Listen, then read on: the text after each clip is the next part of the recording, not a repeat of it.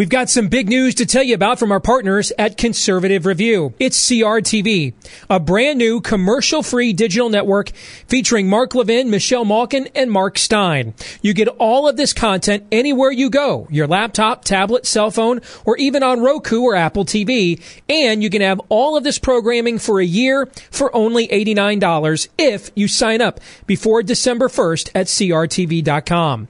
But to get that special price, you've got to use my name at the checkout, DEACE. That's DEACE. So go to CRTV.com and sign up today. Levin, Malkin, Stein, all for $89 a year if you go to CRTV.com today and use the promo code DEACE. Friends, Steve Deace here. And if you're following the news, sometimes it feels like the whole world can literally change for the worse overnight. With what's likely coming for our country, there's one thing you should do, and that's prepare. When you're more self-reliant, you're closer to freedom from any national crisis, job loss, or economic downturn. But where do you start, and who can you trust? Let me make this clear. Building an emergency food supply to feed yourself and your family is a wise first step. And our friends at My Patriot Supply will help you prepare. Get a 4-week emergency food supply for only $99, shipped free. That's 140 adult servings of easy-to-prepare food. Order today, 888-457-3453 or online at preparewithcr.com. Build your emergency food supply for only $99. Limit 2 units per caller. 888-457-3453 or online at preparewithcr.com.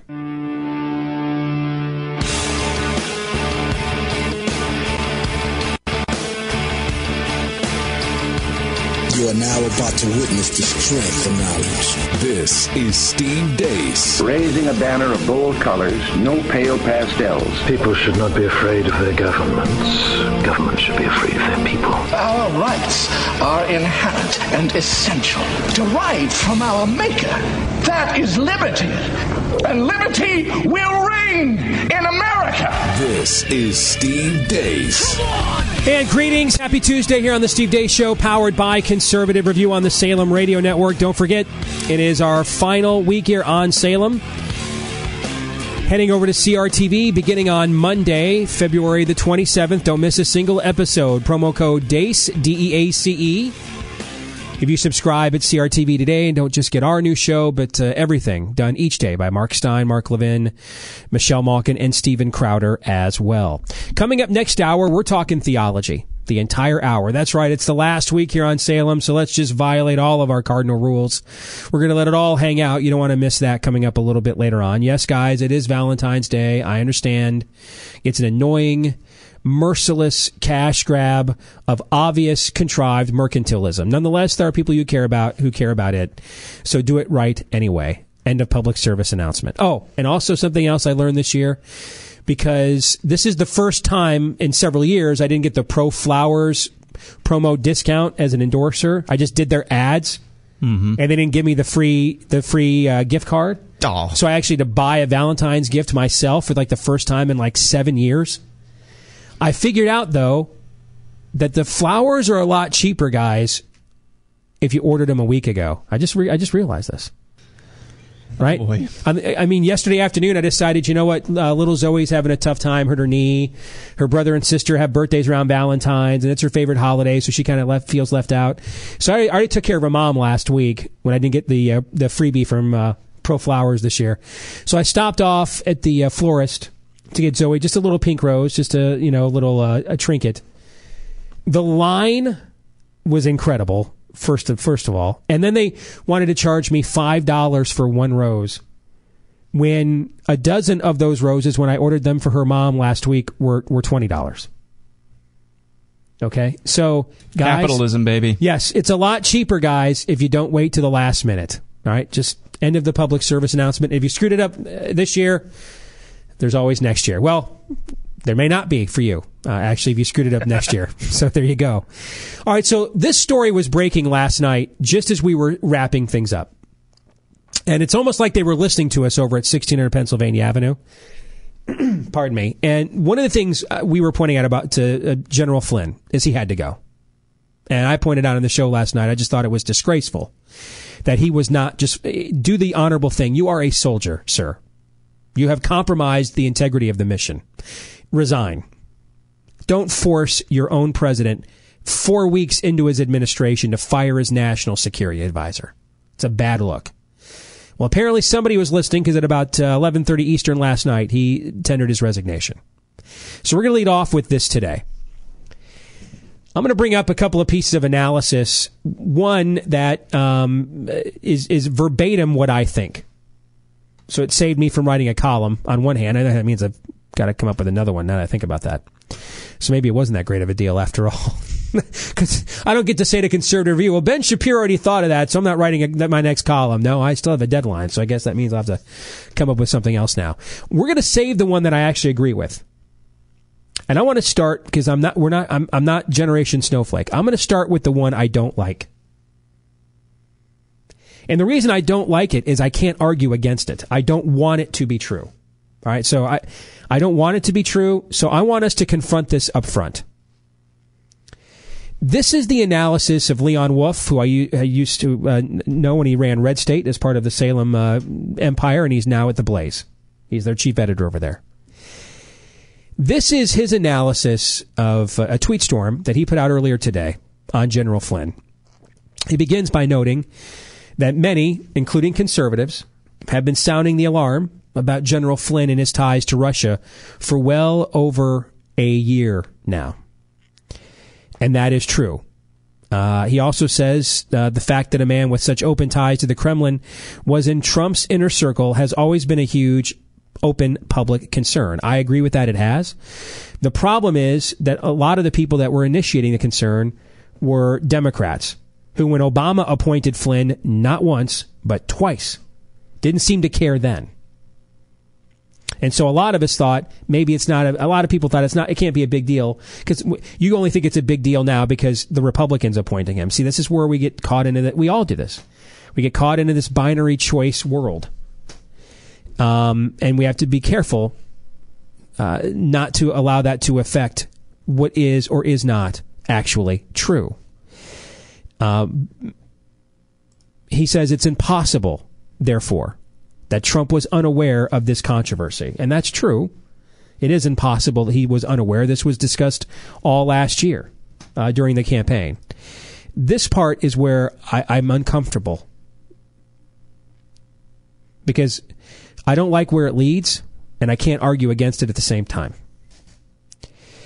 Leon writes, the controversy was, in fact, the reason that Trump did not even attempt to nominate Flynn to any post requiring Senate confirmation. That may be true. We don't know that. Okay? Is it possible that is true? Yes. It is. And if it is, that's problematic. He goes on to say the fact that Flynn gets booted for questionable contacts with the Russian government is not just about Flynn screwing up. He says it's ultimately about Trump ignoring the virtually unanimous testimony of every informed person about what sort of man Flynn was. And then he had the gall to act surprised when everyone turned out to be correct and tried to act like he couldn't see it coming.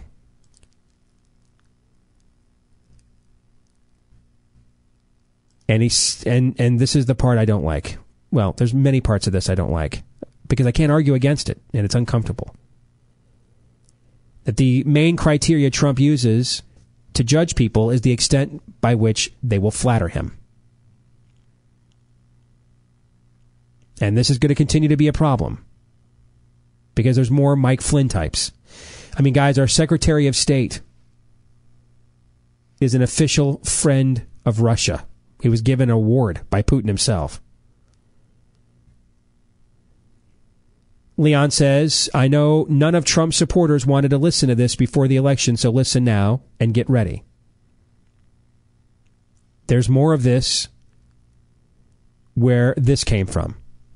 There are dire national consequences when a president has no ability to separate fact from obvious horsepucky, and we are about to reap them. That's Leon Wolf, who's no liberal, over at the Blaze. This is where you two come in now and tell me he's blowing this way out of proportion. Because I didn't like the way my skin crawled when I read this earlier today. No, I'm all in on that. I mean, this is what, in my estimation, was baked into the cake of the Trump presidency on some level. This is who Donald Trump is. And the hope was that there were just too many people. Actually, crazy enough, in some ways, the institutionalized bureaucracy of Washington, D.C., as much as we loathe that, in some ways, it would just be so thick and enough, you mentioned earlier, enough intelligent people are in Washington, D.C., that the brakes would be applied on some level. You just can't go one-man show as president of the United States. I hope that's still true. I hope that this is although it's an ugly one and a severe one, I hope this is training wheels presidency. Got this one figured out, guys. Sorry about that. It's new for all of us when we start this thing called President of the United States and we move on. But I don't think he's being remotely hyperbolic there. Aaron, he and his son, Flynn and his son, are known internet trolls. Alex Jones wannabes. They've posted all kinds of conspiracy stories about Obama flashing erections at White House employees, and Marco Rubio goes to gay Coke parties with foam heads. I mean, they have literally posted this stuff. The whole Pizzagate thing. His son was the one who stepped on over their messaging a week and a half ago when he called it congratulations on your Muslim ban. I mean, this is your national security advisor, for goodness sakes, man. What would our peers in our industry be saying if the shoe was on the other foot right now? They would be saying he's anti-American. He or she is anti-American. They're traitorous and they're committing treason. Here's the deal. With the Trump-Russia phenomenon, the Trump-Putin phenomenon, you could maybe take isolated events like Trump saying nice things about Vladimir Putin or appointing a friend of Russia and Rex Tillerson. You could take events like that, look at them in a vacuum and say, well, the media is just spinning this to fit this narrative. You know, it's just kind of it's just happenstance that these things kind of happen. The more these things pile up, the more you look at them in a vacuum and say, you know, that's just something smells fishy here, the more the whole story just reeks. We'll get to more of that here in a moment. You're listening to Steve Deace.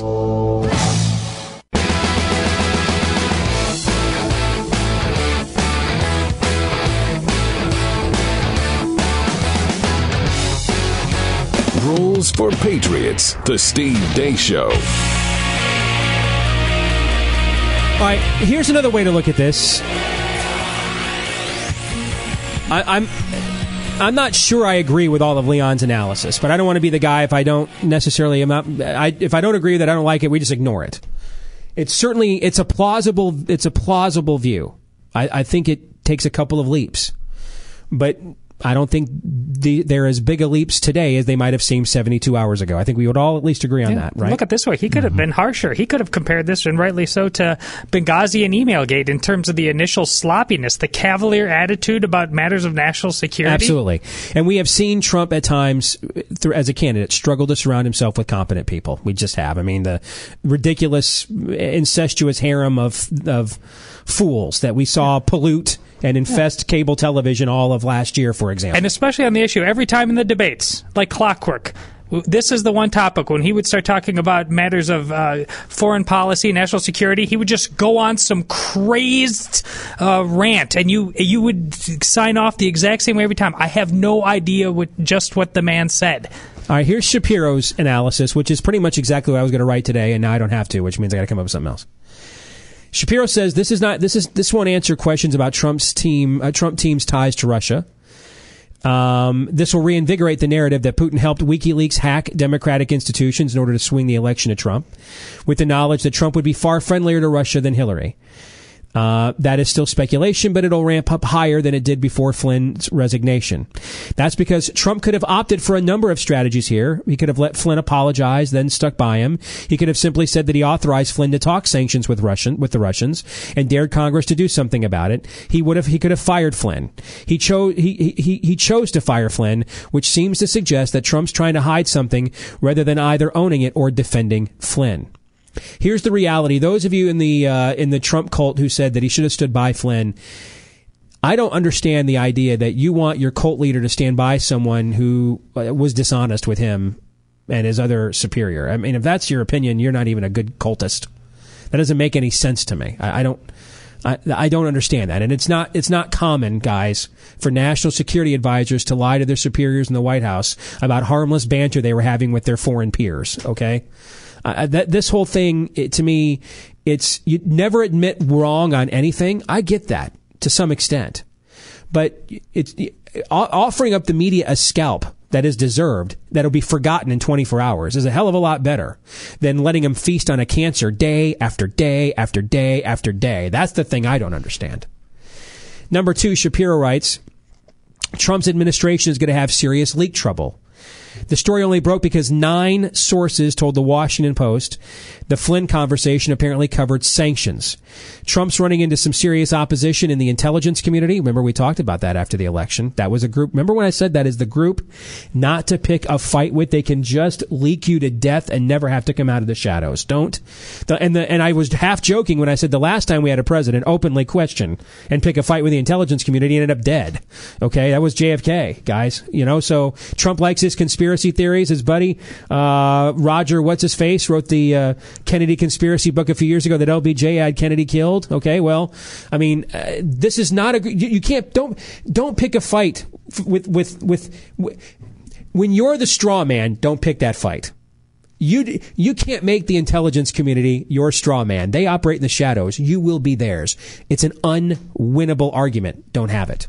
And that's what Shapiro's alluding to, what we talked about a month and a half ago. Shapiro says, at best, there's still some confusion in the Trump administration. One of 2 things is true. Either Flynn fibbed to Pence and White House Press Secretary Sean Spicer and Trump himself, or Trump authorized Flynn to speak with the Russians but didn't authorize Flynn to tell Pence and Spicer about it. Either is possible. Both suggest that this administration is plagued by a lack of internal cohesion. The way that Flynn went out is a good indicator. Kellyanne Conway said on national television that Flynn had Trump's confidence. Then within the hour, Spicer said something different. And then, later in the evening, Flynn was gone. Number 4, Democrats, as always, aren't interested in the truth. They're mostly interested in pillorying Trump. It's the same thing that happened under Barack Obama. Democrats would have defended him with alacrity. They didn't seem to care that UN Ambassador Susan Rice lied to the American people, or that someone lied to her. They didn't seem to care that the president was happy to parlay with the Russians leading up to an election, and reached out to the Iranians before he took office in 2008. They're just interested in targeting Trump. That is exactly right. Number 5, I think these are all right, actually. Number 5, the media are drooling. They have a scalp now. They're receiving leaks. They are reporting. They're not letting up. That's driving Republicans crazy because the media went nearly AWOL for 8 years when Obama was in office. But that doesn't change reality. The media are going to continue to press their advantage, which means that Trump has to be squeaky clean. That's exactly right. I don't know what you guys think. I agree with every single one of these points. So here's my advice that they also won't take. Petraeus is a disastrous pick as the successor. All right? You're gonna hire the guy who went to prison for what Hillary was accused of? And the last time we saw him get into political activism was for an anti-Second Amendment group in an election year? Hard pass. Hell to the no. This is still a great country. This is the greatest military that's ever been formed on the face of the earth. Somewhere, gentlemen, don't you think? Somewhere. There must be somewhere, a general, a former ambassador, a former intelligence official who has solid integrity, who's never been to prison for giving pillow talk to a hooker, whose son isn't a Alex Jones wannabe, who's not an official fraternal order friend of a hostile foreign government. Certainly, gentlemen, certainly somewhere such a Homo sapien must exist. Somewhere within the vast bowels of the Pentagon, there must be one person who's freaking normal and loves America. Is there one? Hire him. See, there's the good news with Petraeus is that if he goes anywhere or does anything out of the ordinary, he's going to have to check in with his probation officer. So that's a plus that his face didn't have. But I mean, what that would be called faint praise for those of you in America that weren't sure what exactly that was. A little bit of accountability wouldn't be too bad at this point. point. But I don't understand. You're right, absolutely right. Live in the United States of America. We still have the world's foremost military. Surely there's somewhere out there with the brains to be a national security advisor. But Petraeus, so you're replacing a guy who had inappropriate relations with Russia with a guy who, like you said, all of the baggage that he brings with him. What is the thinking here? I can't understand it. I don't know why you just don't go higher. Here's what let's just make it, Todd, simpler. Call up General Mattis, get a name, and just hire that person. Is that hard? Is it hard? A guy that, what did he get, 85 votes for Defense Department? Something like that? So why not just ask him for a referral list? Just give me a couple names. Let's hire that person, and they'll work with you, and I can watch the shows, go down to the Mar-a-Lago, show guys the nuclear football, and you guys run this joint. How hard is this, Todd, really? How hard is it? Well, when Reince Priebus is your chief of staff, it's hard. I keep thinking about how many conversations over the years have we had like this. How hard is it on any particular issue? This is status quo republicanism, right? This isn't even Trumpism, right? I mean, the Russia obsession is. But in terms of the Keystone Cops nonsense, Reince Priebus also should go. He's an utter failure at this point. More in a moment. You're listening to Steve Deace.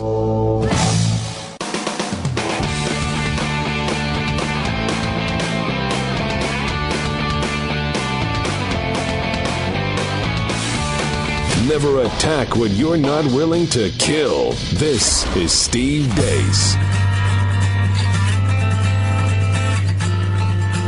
All right, back here on the Steve Deace Show, powered by Conservative Review here on the Salem Radio Network. He's one of the top conservative columnists and bloggers out there, and his name is Matt Walsh from The Blaze, and he joins us now. And Matt, it's good to have you back here on the show, and I want to get your take on what we opened up with here in the opening two salvos of the program tonight, and that is the loss of Mike Flynn, known conspiracy, internet troll, Alex Jones wannabe, provocateur. Particularly really liked that whole fake news that Marco Rubio liked to do, gay hooker parties with foam heads.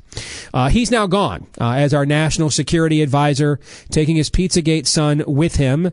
There's a lot of bluster about this. Was it necessary?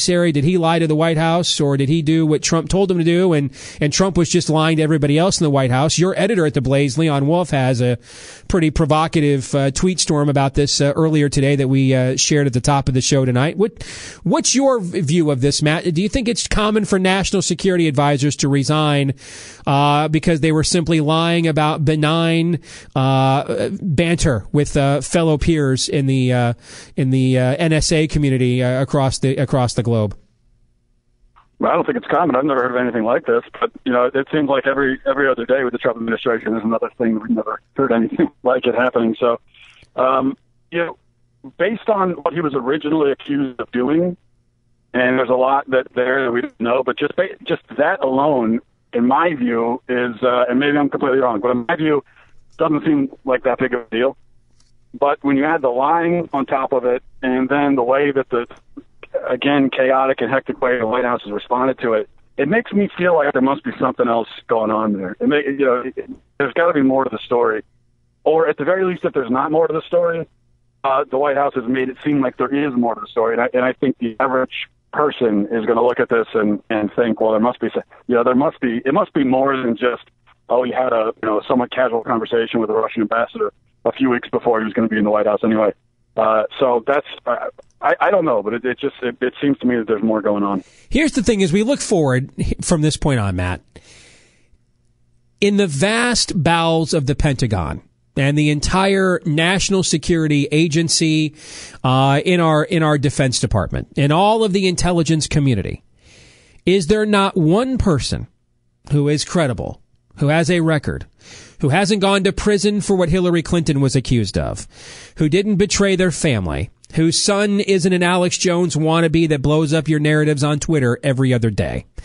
who's not a known fraternal order friend of the gangster leader of a hostile government, who just has credibility, has no drama, and can do the damn job. Does this person exist, Matt? Can they find him? Why don't they just simply call General Mattis and say, give us a couple names and we'll hire them? How hard can this be?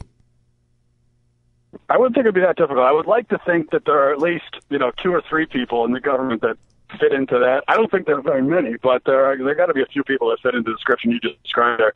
The trouble is, what are our priorities, you and I and most Americans, at least conservatives, our priority is let's get someone in there who's competent and honest and has moral integrity.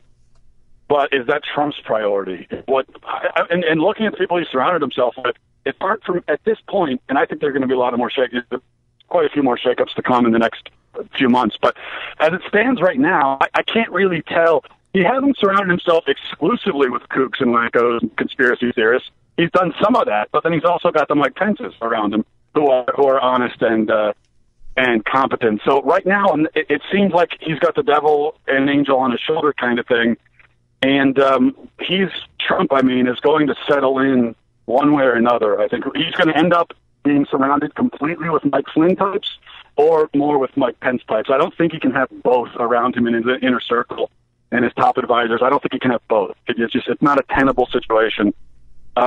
So I'm not sure. And I hope that ultimately he realizes that, at least even for his own sake, that he needs to have people in there who can do the job and who aren't going to get him into trouble.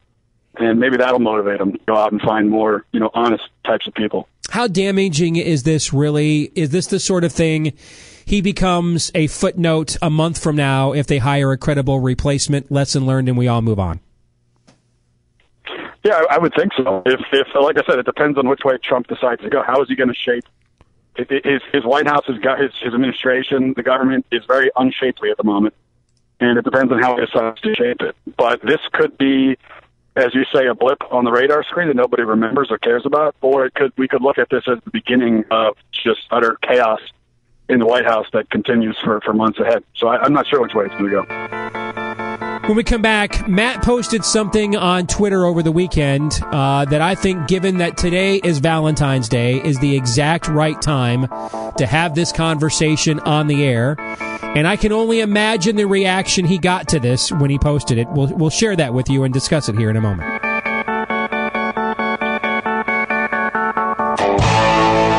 You're listening to Steve Deace.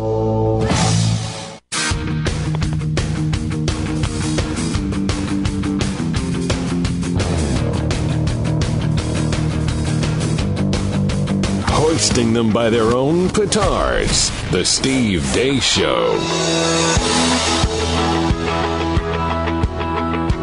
So why do we like to have Matt Walsh on our show? Because here's the title of his last 3 entries at the Blaze. Apparently, unborn babies are only human when they belong to Beyonce. Why America is a dangerous country for Christians. If you find it to be easy to be a Christian, you probably aren't one. That's why.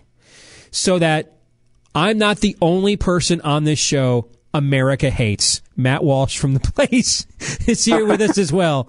So you posted something on Twitter I saw on Saturday in response to the release of the 50 Shades of Grey sequel, 50 Shades of Darker. And I want to make sure I got this right. You tweeted, hey, don't objectify me, signed women in line to watch the 50 Shades of Grey sequel. Is that what you tweeted out? Yeah, there were a few. We got into a whole conversation about 50 Shades, unfortunately. And, that was which started with me. Before that, I was just making the point that, and I'm not the first person to make this point, but it strikes me that a vast number of the women who go to see 50 Shades that went this past weekend are probably among the women who would say they're offended by, Trump's vulgarity and sexism, or anyone's vulgarity and sexism. So there appears to be an inconsistency there, in my view. You think it maybe it's just an overall lack of self-awareness, Matt. Let's not be bigoted here, right? But there does seem to be a bit of a disconnect there. How many women picked up on what you were laying down, and how many people just thought you were a racist, misogynistic, homophobic bigot again? Well, we know we live. You take 50 Shades out of it. We just in general, we live in a very silly culture. There are other words I could use to describe it, but silly also. Silly and kind of juvenile. So that any time you criticize any movie or, character or any kind of fictional thing, video game, it doesn't matter. You're always going to get the fans of that fictional story who take it way, way, way too personally. And next thing you know, you're getting like death threats because you said, I don't like Star Wars. So it's not just, there's a certain, this juvenile nature, a lot of people in our culture, they take these things way too seriously. So it's not just 50 Shades, but with 50 Shades, you add on top of that with the sexual part of it, and women, particularly leftist women, I think, see this, they watch it, and they see it as sort of an act of sexual liberation. And so not only have you insulted their favorite fictional story, but you've also insulted them personally and their sexual independence.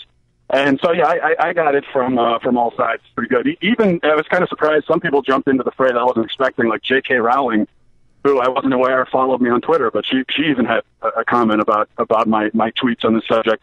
So it was sort of interesting, yeah. What's their best argument? What's their best argument that this is not a glaring hypocrisy? Do they have one?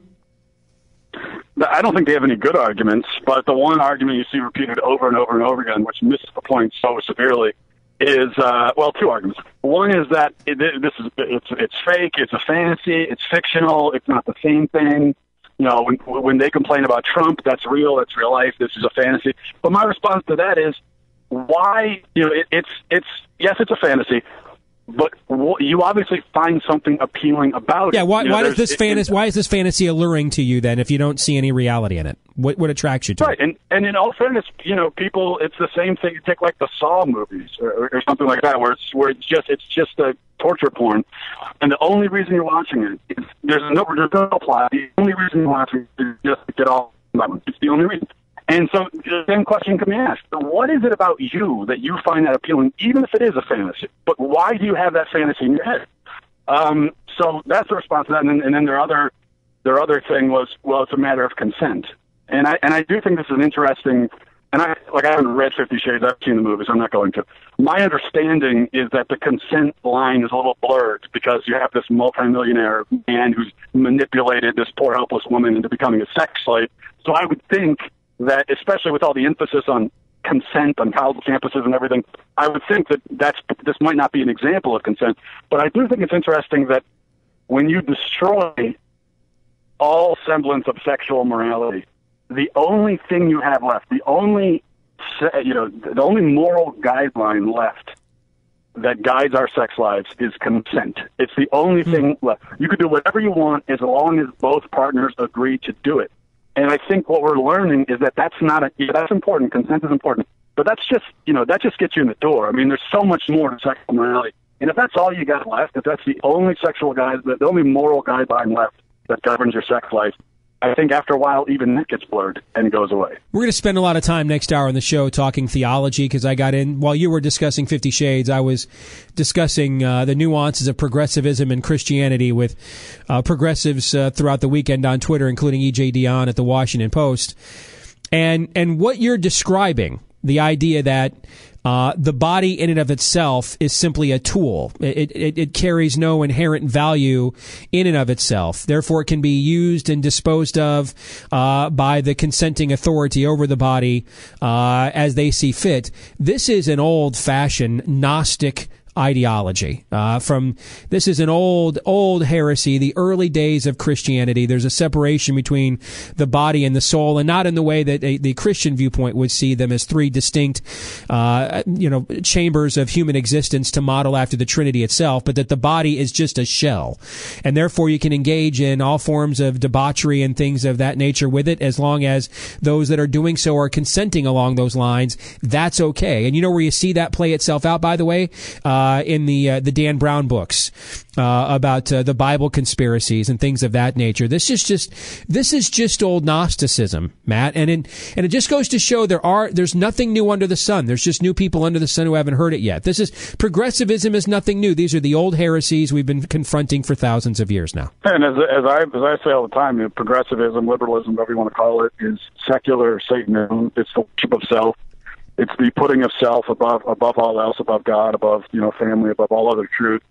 And yeah, that's the oldest sin literally the oldest sin in the book. That goes back to the serpent and Adam and Eve in the garden. And so we're just seeing it manifest itself in different ways. But I think the only thing that maybe is a little different about these days is that we live in an entirely secular culture, and there's almost no religious influence anymore. And so I think we're seeing a lot of these old sins that have existed at other points in history. They're all coming together and converging all at once as a perfect storm. And I think that's what we're facing now. Matt Walsh from The Blaze, always good to talk to you, my friend. We'll do it again. God bless. Happy Valentine's Day. Take care. We'll come back, have some reaction to what we just heard from Matt here in a moment.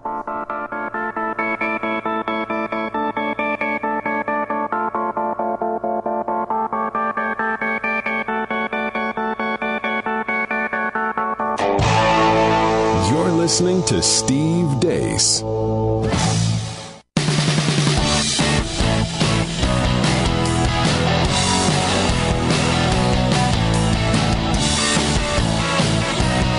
How conservatives can win again. The Steve Deace Show.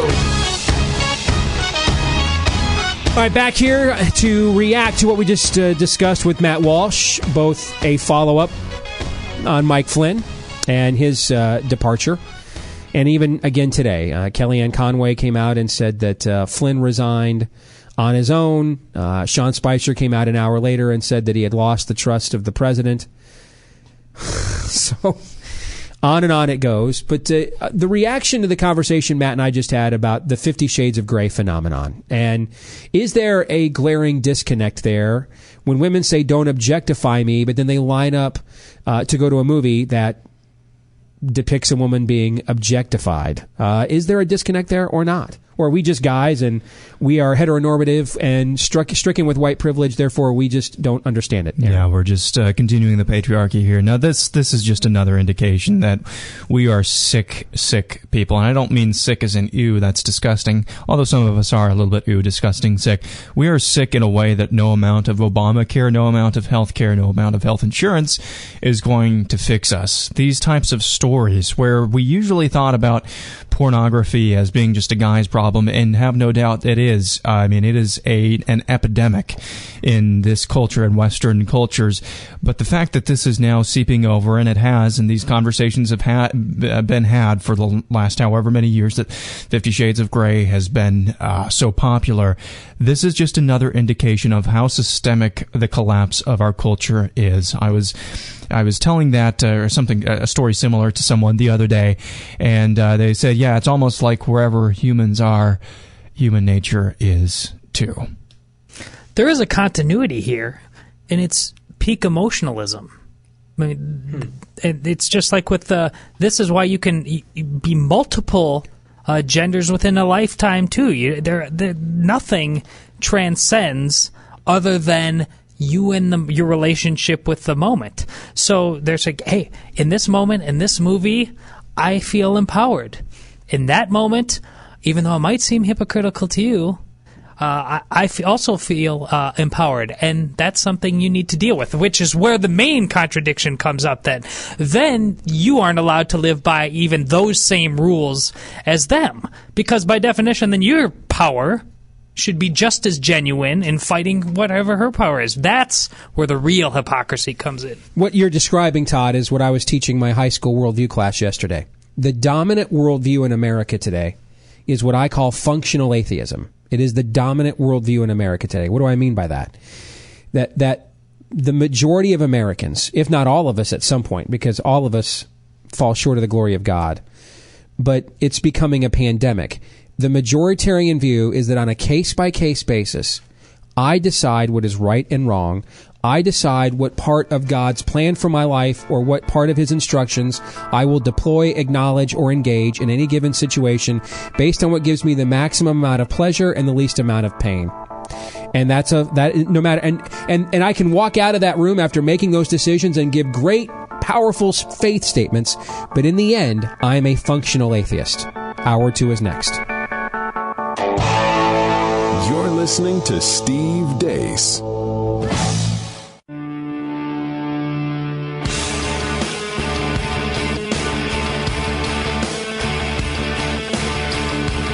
You are now about to witness the strength of knowledge. This is Steve Deace. Raising a banner of bold colors, no pale pastels. People should not be afraid of their governments. Governments should be afraid of their people. Our rights are inherent and essential, derived from our Maker.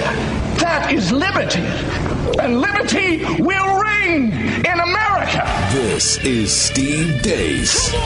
And we're back with Hour 2 of the Steve Deace Show here on the Salem Radio Network, powered by Conservative Review.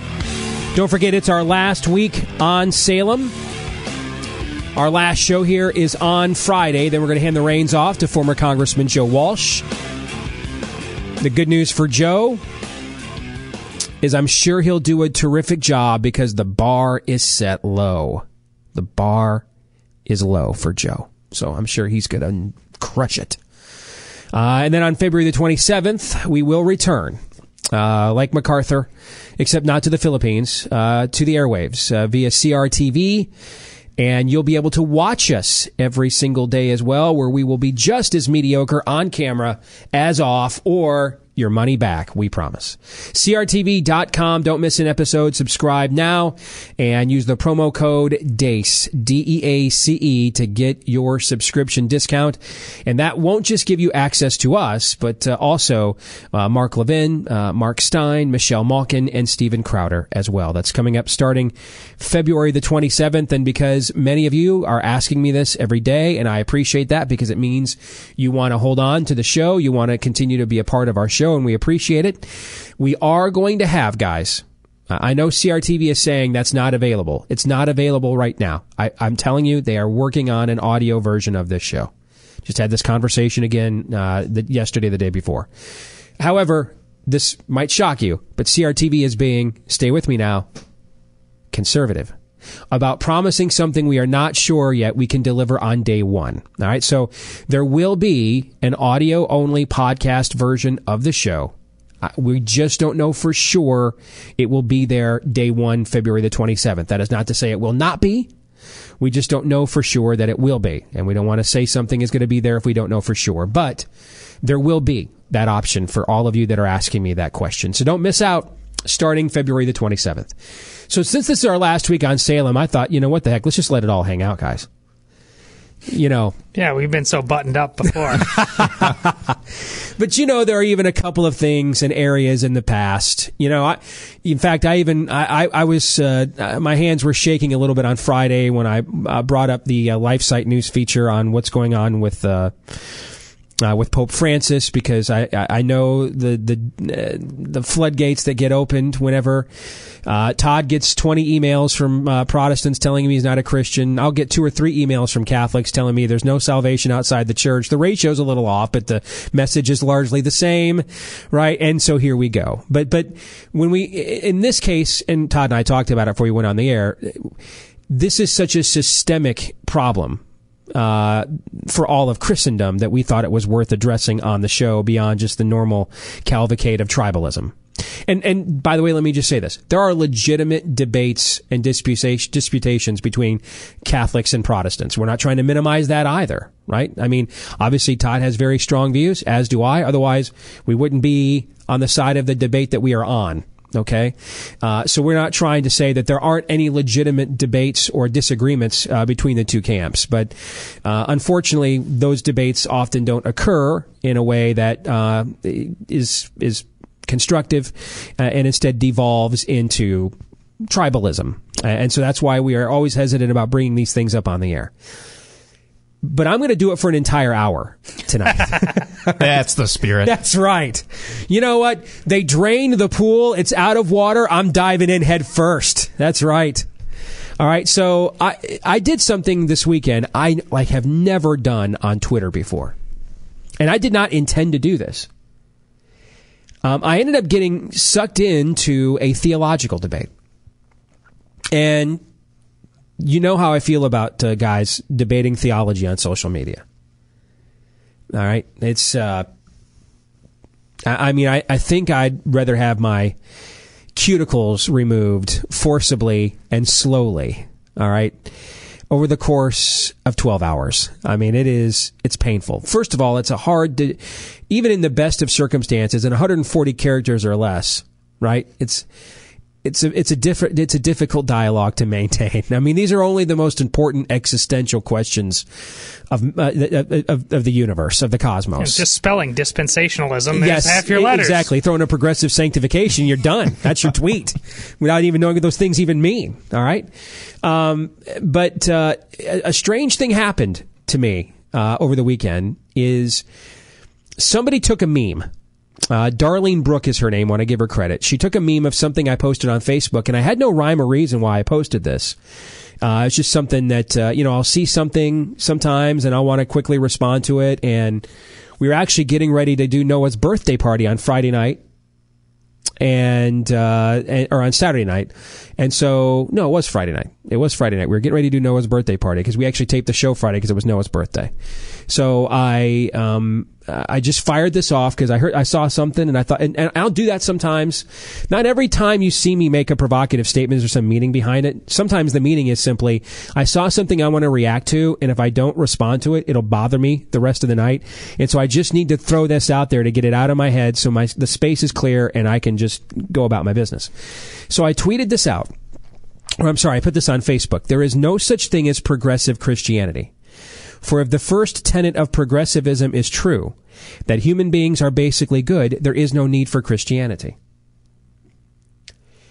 And I put that on Facebook, and this gal, Darlene Brooke, was nice enough to turn it into a meme and put it on Twitter. And I like what she did because it included a picture of Noah and I at his first Michigan game last September. So I retweeted it Saturday morning when I got up. And, for me, Saturdays, especially if it's between August and April, it's about, sports, college football or college basketball for me. It's kind of my getaway. So I was actually getting caught up on some basketball stuff. And E.J. Dionne, who's a longtime liberal columnist for the Washington Post, tweeted back something in response to me about this. And it was a respectful disagreement. And it ended up sparking a conversation between EJ and I. And several other progressive types got involved as well. And we carried this conversation out. I mean, I just didn't sit around on Twitter all day Saturday, but in between running errands or this or that, I saw somebody, and I kind of kept this running dialogue on the side going on all day long Saturday. And it was the most productive theological debate that I've had in a long time. Probably the most productive one I've ever had on social media. And I just figured as long as people are going to be respectful, no matter how much they may disagree, let's keep this going because it is my favorite. It's my favorite topic. So it's kind of frustrating for me. Like two of my favorite things I don't trust other people or myself to do right now. One is, I love playing basketball, but I'm at that age now where they told me I've got degenerative cartilage in my Achilles tendon, and so I just don't trust myself to play anymore, and I miss it, that I'm just going to go up for a shot, come down, and the next 9 months of my life are going to suck because that was my Achilles, right? And so I don't play basketball anymore, even though I miss it terribly, and theology is my favorite subject. And so I don't trust myself on the basketball floor, and I don't trust all of you when we talk theology. So I am right now like in a permanent state of Lent, denying myself things I greatly desire. Okay, it's Catholic. I told you. All right. So I'm just going to keep this going. I mean, and I loved the skepticism. I loved the contrarianism because it was respectful. And when I say maybe my definition of respectful is not the same as everybody else's. Like I don't require you to be nice to me. All right? I understand when people disagree, they're going to get passionate, they're going to get heated, okay? I mean, we based the jolly old elf St. Nicholas off a guy that got so mad at a heretic once he got up and clocked him right in the face, okay? So, when I say respectful, I mean the trolling, the clear red herrings, the ad hominems, the demagoguery that you think you're smart because you read this in the comment section from reasoned atheist 69 in the Vox comments section online. Okay, that's the crap I can't stand, which is almost always what this stuff devolves into. But so I was fine that people were even vehemently disagreeing with me. That's good. Bring it. Let's find out where we're really at. So I got to thinking about this over the weekend. You know what I wanted to do tonight is I'm going to take this conversation and we're going to bring as much of this on the air as we can. because it's a rare opportunity. We don't get too many chances nowadays to truly engage one another on the other side of the spectrum, because everything is set up to be a confrontation. Because really, too many people on either side really don't want substance. They want affirmation. And you really can't have an honest dispute without substance. If you just want affirmation, then when you get the two sides together, you know what they're going to do? They're just going to attack each other all the time. And attacking you doesn't mean I vehemently disagree with your ideas. That's not what it means. It means I'm going to dehumanize you to attack you. That's what it means. So we're going to have a theological conversation this hour on the show, prompted by several progressives that I ran into on social media, and it's a chance for us to see where the other side is coming from, and then for them to see where we're coming from in a moment. You're listening to Steve Deace.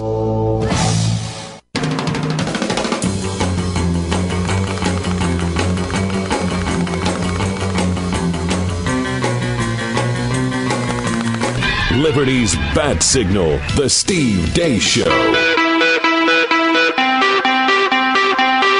All right, so let's begin with the initial reason I said this. Now, notice that I did not say there is no such thing as a Christian who's a progressive or a progressive who is a Christian. Notice I did not say that.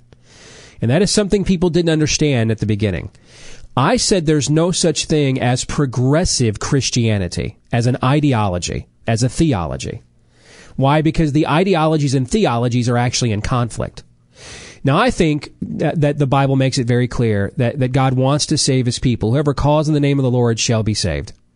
God does not desire for anybody to perish. He did not even deny us his own son when it came to restoring the connection between heaven and earth, between us and him. Okay?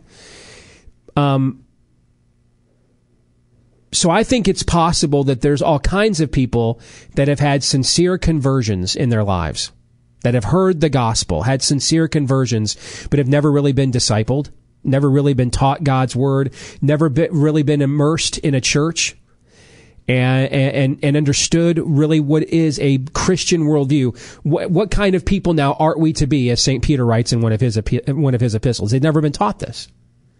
And so, one of the things that Peter says, I think, in that same epistle is, they just stay on milk. They've never been fed solid food.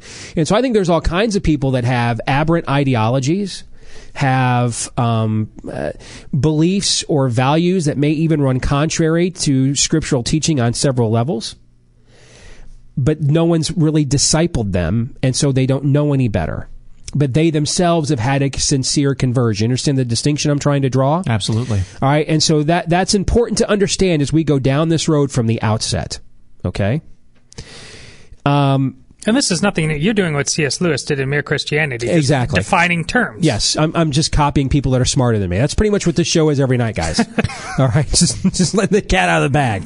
I mean, David Benham, a good example of what I'm talking about. David Benham posted this on Twitter over the weekend. The word Christian appears 3 times in the Bible, but disciple appears 267 times. And disciple is the root word of discipline. What does it mean to be disciplined?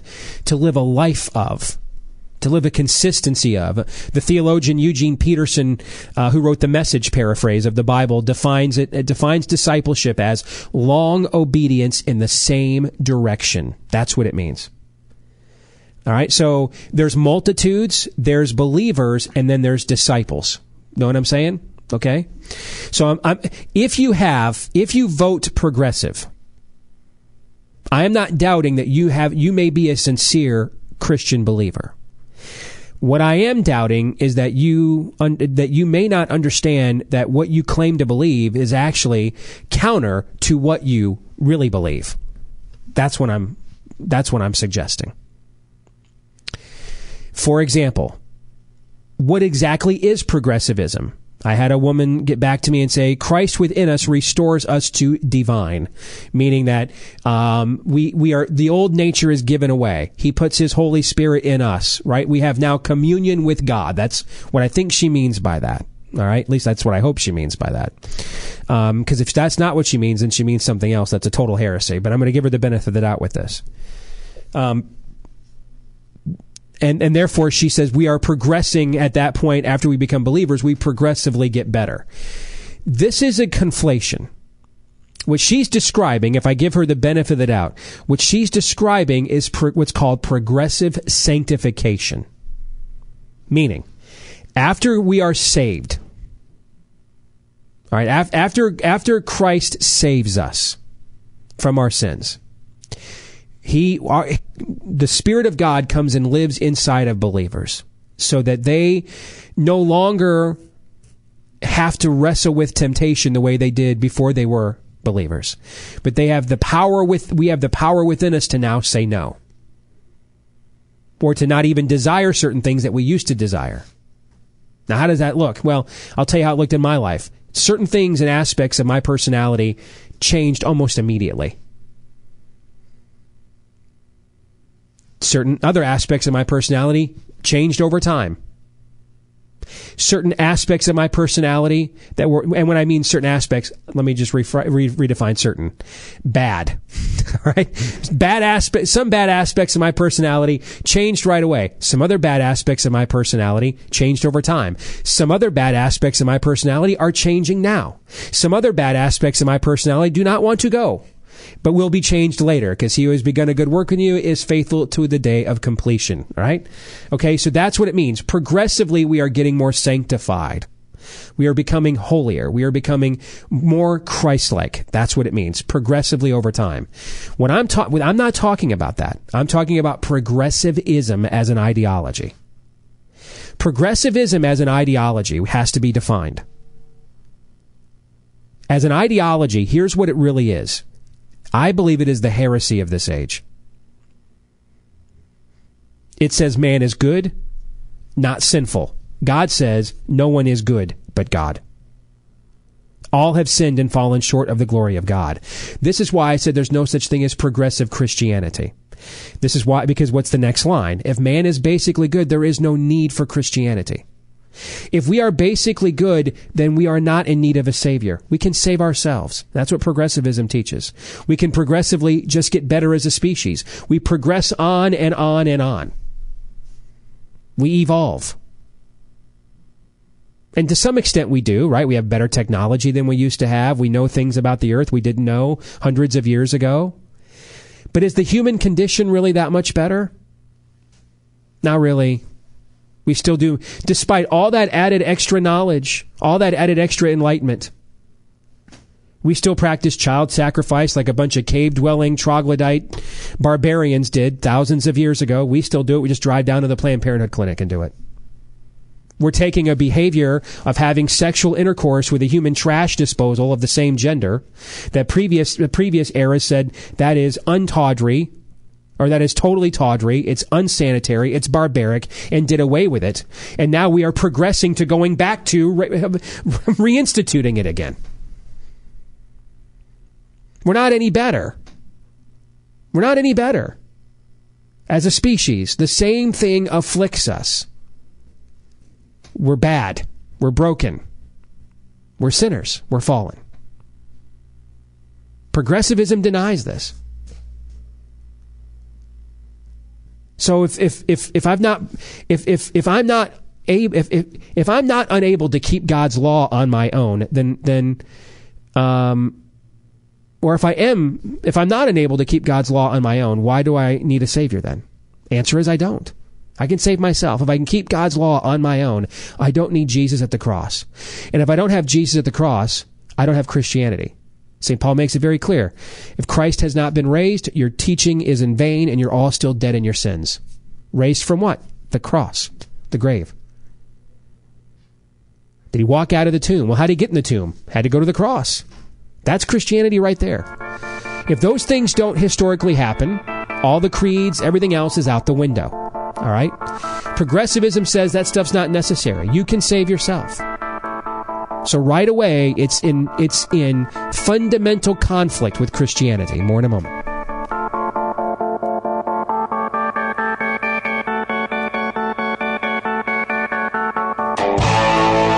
You're listening to Steve Deace.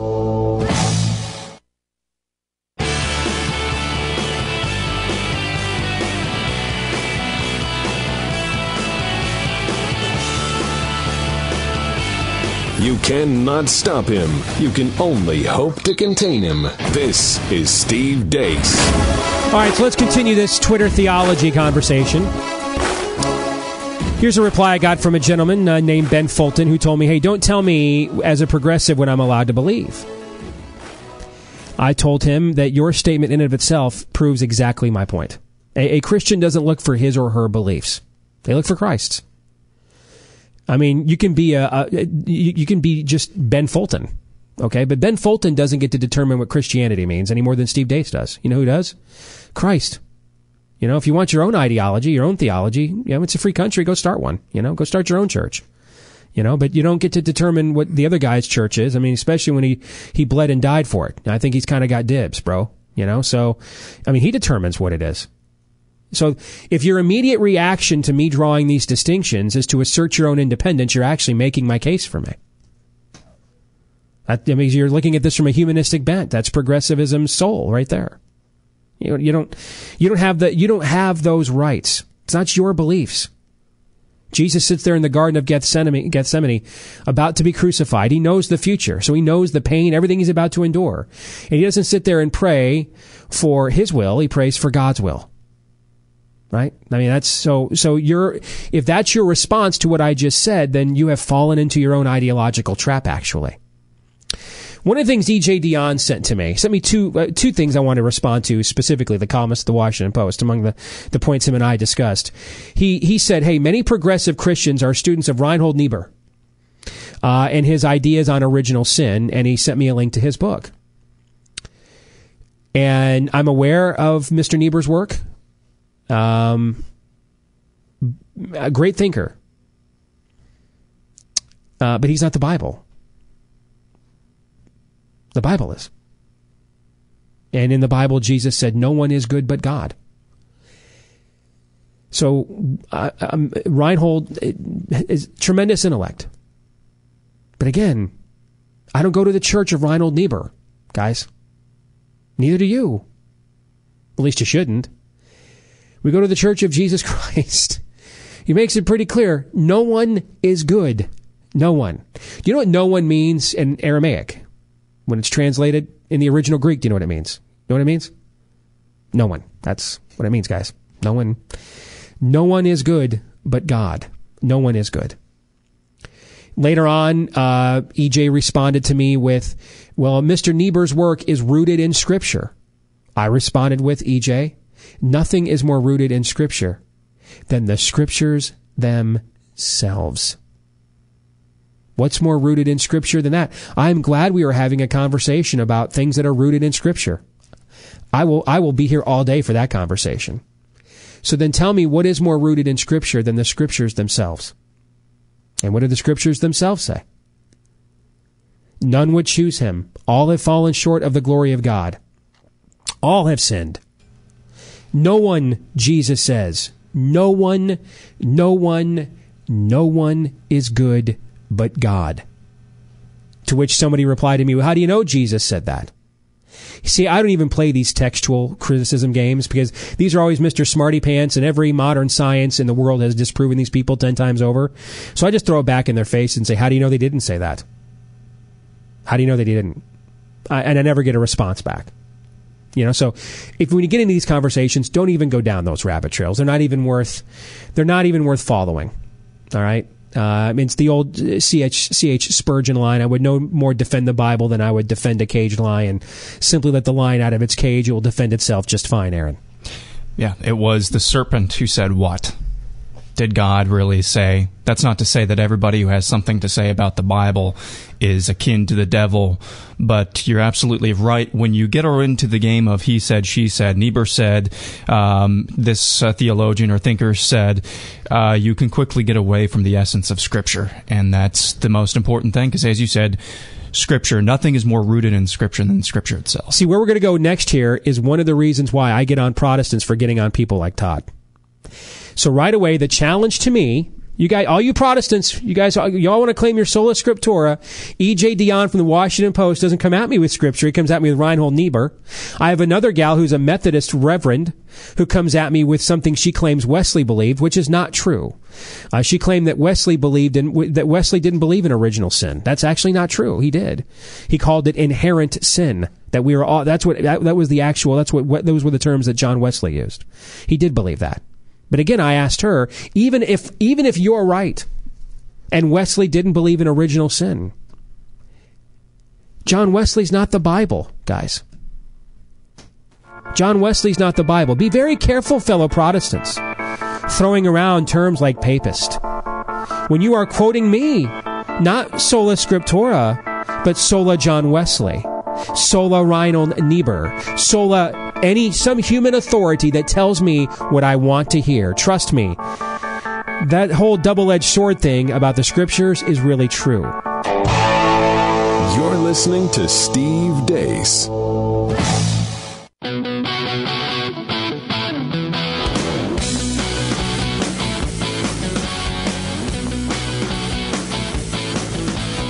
For critical thinkers only, The Steve Deace Show. So here's a tweet I received from a gal who said, there are more progressive Christians than compassionate conservatives. There's always a need for God. This is irrelevant partisan sentiment. Okay, I mean, you know what's funny is this is exactly what these folks get mad at people like Jerry Falwell Jr. or Ralph Reed for doing. All right, the gospel of the Republican Party. The gospel of political conservatism. That's what this meant. That's what this is, just from the other side of the aisle. Now, this is an irrelevant partisan sentiment. It's probably not even true, and it doesn't matter if it is. And who in the Sam Hill even calls themselves a compassionate conservative anymore after what Karl Rove did to that term? Nobody I know. It's irrelevant. Not to mention Christianity's fidelity is not measured by numbers. Jesus leaves 99 behind to find one lost sheep. Christianity's fidelity is not measured by numbers. It's measured by fidelity, guys. All right, it's an irrelevant partisan sentiment.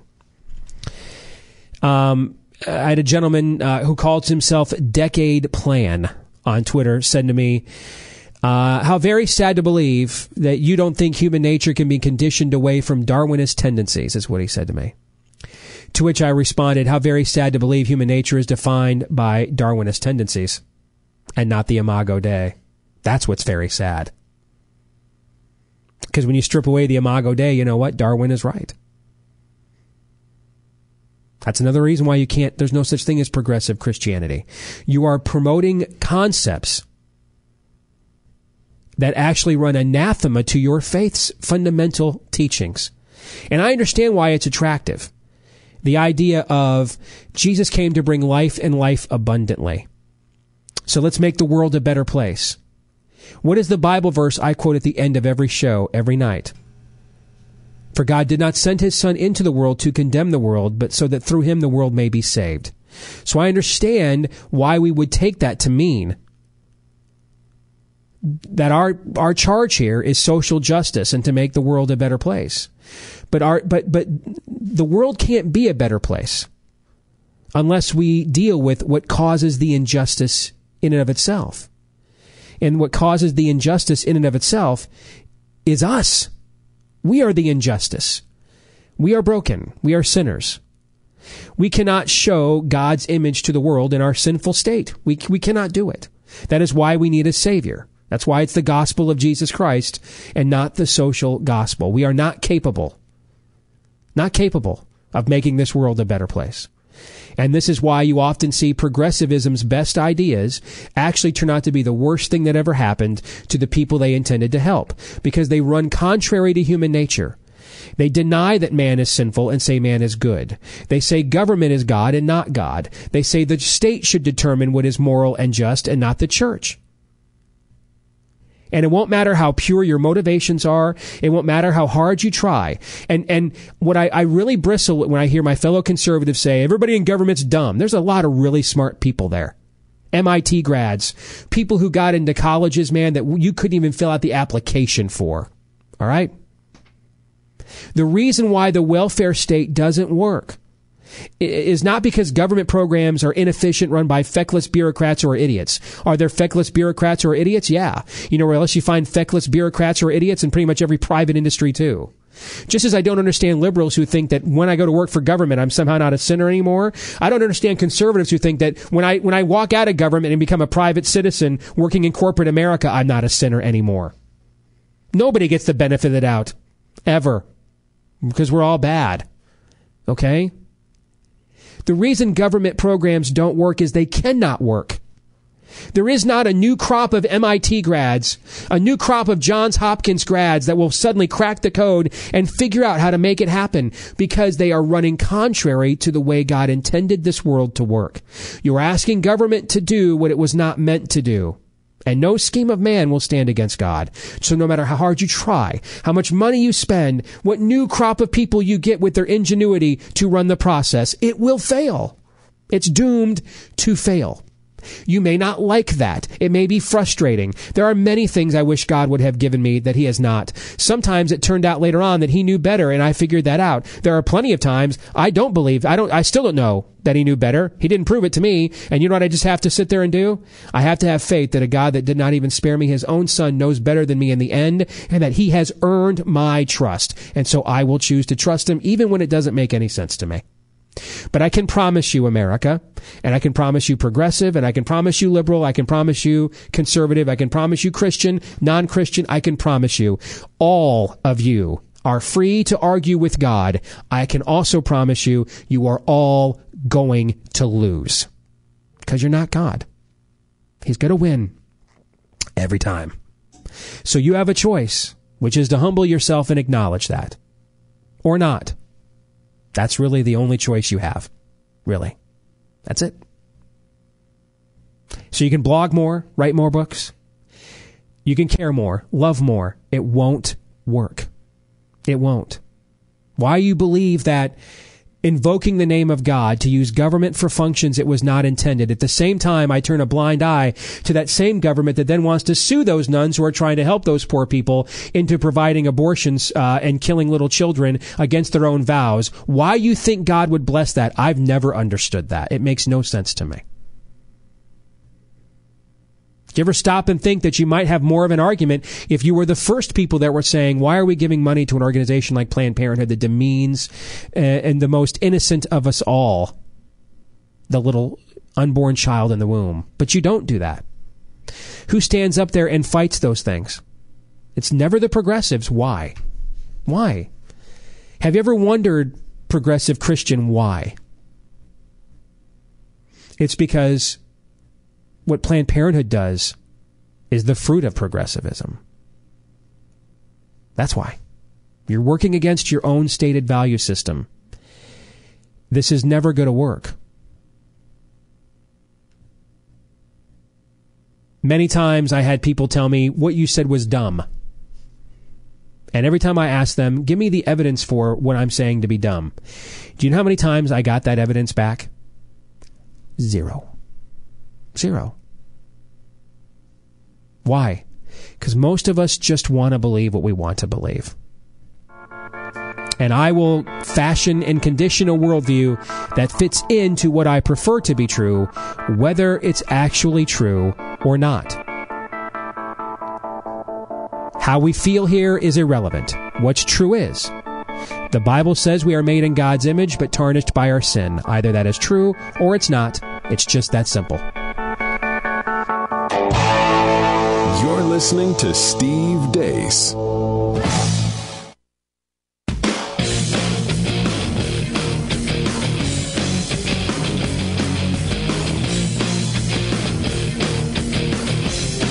You'll have to pry this microphone from his cold, dead fingers. This is Steve Deace. See, the fact that the notion that human nature is not basically good is what set these people off tells you my argument is exactly correct. Why? Because it's not my argument. What did I tell you about an hour ago? All we do on this show every night is copy a lot of people who are a lot smarter than us and just put our own spin on it. That's what we do here 3 hours a night, every night. All right. So I'm not the one telling you human nature is not basically good. The wisest being in the history of the cosmos is. And since he's 100% right, I'm just plagiarizing him. And you can tell by how instantly disdainful so many people were of such a statement. This just goes to only reinforce its accuracy. For example, I want to close this hour with this. A woman named Dana Hewell says, I guess it's easier to be a conservative if your understanding of human complexity is this infantile. Here's how I responded to her. What you call infantile, I call a merciful God loving us so much that he makes it simple for us to know him and be saved from ourselves. Let me put this in an allegory. Say you have a child that you adore, a daughter, and she likes to play in traffic. And you're in the grocery store parking lot, putting the groceries away, and you say, honey, stay right here.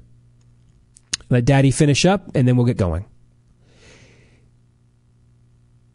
You go to pick up one bag, put it in the back of the trunk, turn around, she gone. Off and wandering. Now, you could stay there, not want to impose on her freedom at all. Maybe present her several options. Turn right, turn left, go in the store, sit down. Give her 20 different things to do all at once to avoid getting harmed by an oncoming car. Because, you don't want to give her this one narrowly defined option that she may not prefer. So you give her 20 or 25 of them. This cornucopia of options, right? Just let her impose your own views. And just let her choose. Meanwhile, a car comes by and splat. What a nice, tolerant father you are. Or you can be the dad who who puts everything down, drops the groceries, doesn't care if the grocery cart flies down the aisle and you lose the $100 you just spent inside the store, because nothing is more important than that child. Nothing. She's made in your image. And you chase her down and you grab her by the back of that hoodie and yank her away from that car that's about to hit her, and you point to her and you make it very simple and say, young lady, don't ever play in traffic again or you're going to get hurt. Do exactly what I say. Who is the better father? Who is the better father? The one who made it simple or the one who made it complicated? Because I think it's the one who made it simple. It's not that this is infantile. It's just that you want to believe your own truth, Dana. That is the issue.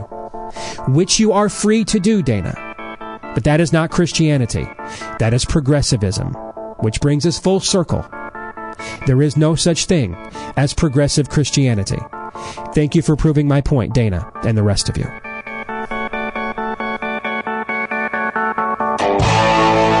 You're listening to Steve Deace.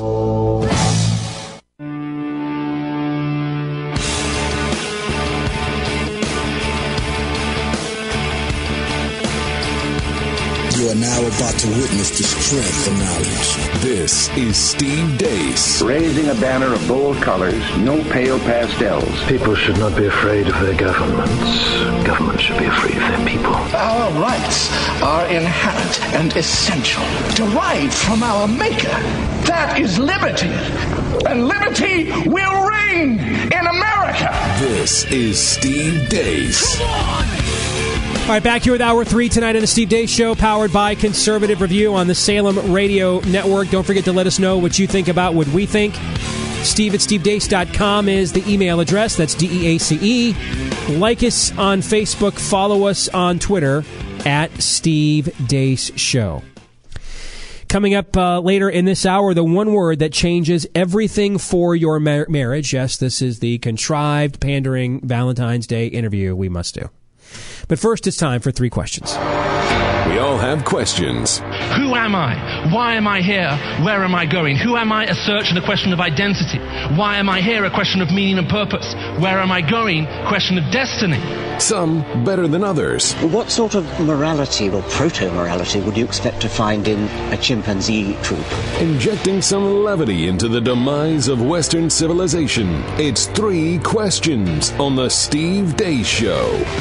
Indeed, it is time for 3 questions. Our producer, Aaron, gets to ask us any 3 things about any 3 things. And no, they can't be what'd you get for my birthday. Because tonight is his birthday, of course. It is. Did you go down and get your driver's license? I did, yes. Yeah? Yeah, thanks for all the lessons, Dad. Did you merge onto the interstate for the first time? I was a little concerned about that. Yeah, I got honked at, and then I jerked the steering wheel over because Remember, everybody knows it's a yield, not a stop. It's a yield. I know. Whenever there's something in your way, the best thing to do is to swerve. That's what you taught me. So I'm dealing with some minor injuries to my neck. So other than that, I'm doing all right. Well, you are still free to ask us any 3 questions you want, but even with that whiplash, you're going to have to answer the same questions as well. Thank you, Steve. And as always, if you have a question you'd like to be considered for inclusion on 3 questions, email Aaron@stevedeace.com like Mark Hines did. And this is a bit of a lengthy lead up to the question, but I thought it's worth it, so stick with us here. Just before Thanksgiving, you all got into a conversation about millennials, typical spiel about how much they suck. And maybe this has been addressed on the show before, but I was curious, what is something the Dace crew would have to see to have their faith restored in the younger generation? Mark says he's 22, married, no degree or kids, work full-time, no debt except for mortgage, and part of a Methodist church plant in the Twin Cities focusing on the local hardcore music scene. He also adds that I'm his favorite. Steve would be a great pastor. Todd doesn't get enough credit, and reiterates that his question is, anyway, it would take to get the Dace crew to breathe a sigh of relief with regards to millennials. I don't. You tell me, Aaron. I mean, I don't. If the message I'm conveying is millennials suck in general, that is not my intention to convey that at all. Yeah, I think that, and I think we've tried to make it very clear. Every generation has its issues. Mm-hmm. Your generation, because of your age, many of the issues you have been imposed upon you. And you're going to have to overcome certain stigmas that you were taught aren't stigmas. Mm-hmm. I mean, and yeah, we have the snowflake phenomenon and all those other things that are funny, but there's plenty. I mean, my generation, our Generation X, Todd, we created grunge, slackerism, things of that nature, so I would start there. I don't know that I've meant to convey that message, and if I have, I apologize. That is not what I meant to say. Yeah, I'll go insert myself next year. I think what Mark is trying to say, and he makes the case in his email as well, that he's not the typical or the stereotypical sucky millennial, and he has dozens of friends, he says, that don't fit into the snowflake phenomenon. Hey, here's one piece of advice I would give for every generation. You want to overcome the stigmas of your generation, live transgenerationally. And what I mean by that is, base your life on the values that have proven over time and over the course of numerous generations to work and be what's best. Don't be a stereotype. Right? I mean, you know who bristles at complaints about their generation? The people who live up, Todd, to the stereotypes of their generation, right? You know why I don't really get all upset about people going after slacker Gen Xers? Because I'm not a slacker, so I don't take offense to it. If you're not a snowflake millennial, you know what you probably don't take offense at? References to snowflake millennials. So, I mean, don't be the weather vane of your generation. Instead, live your life according to a set of values that have proven to work across generations. I would simply say that millennials often, because they are so often nuns, as in no religion, they confuse love, charity, outreach with self-actualization. It's always about, with millennials, they have an eye problem. And we all do. We all have feet of clay, but since we're talking about millennials in particular, you almost always see that their level of helping the other is really about them on some level. Now, I can't take that as totally across the board, but it's unique to this particular generation because of how they've been raised. And as Steve, you've pointed out many times in the past, that's on their parents. Nonetheless, that snowflake issue is a real thing. Yeah, and I think Mark is right that there are more exceptions to what we think of as the snowflake rule, because I mean, when I say snowflake, immediately my mind is transported to some college campus in Everytown, USA. But I think he's right that there are probably more exceptions to the rules than a lot of people, to the stereotypical millennial rule than a lot of people think. But I think you're absolutely right. Your analysis was spot on, Steve, that don't take offense to the snowflake millennial mantra if you're not one, because you're not one. Question 2. What's an argument or disagreement that you had that turned out to be purely a case of talking past or misunderstanding the other person? A lot of them. A lot of them. There it is. I mean, just a lot of them. I could narrow it down. My mind would explode. A lot of them, and it's why I need to be constantly reminded the good Lord gave you 2 ears and 1 mouth. Okay? A lot of them. I guess within very sensitive Christian circles, the key to not doing this is establishing what might be just assumed to be obvious terms, but you can't take those things for granted. I mean, if you're talking about with progressive Christians, for example, you got to say, okay, do we really agree on this thing called Christianity? Because knowing how to talk with one another, we need to talk with pagans different than we do self-proclaimed progressive Christians. It's an entirely different conversation starter.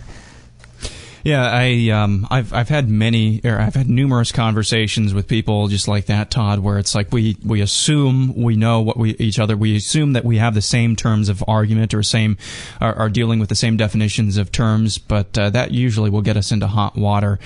I think I had this one of my bosses. Everybody was my boss at my previous place of employment. But he and I, in addition to having a working relationship, or had a friendship as well, and we would get into arguments just about everything. And a lot of the time, it was just because we had completely different upbringings, and so we thought we were coming from angles that we actually weren't coming from. And it's usually, like you said, Steve, it's usually a case of not listening instead of saying too much. Question 3. If you lived at the dawn of space colonization and cost wasn't an issue, but you would almost certainly never return to Earth, would you go or stay? You can bring your family with you. You'd have a good standard of living. DirecTV may or may not, Sunday Ticket may or may not exist on this planet. No. You had me until then.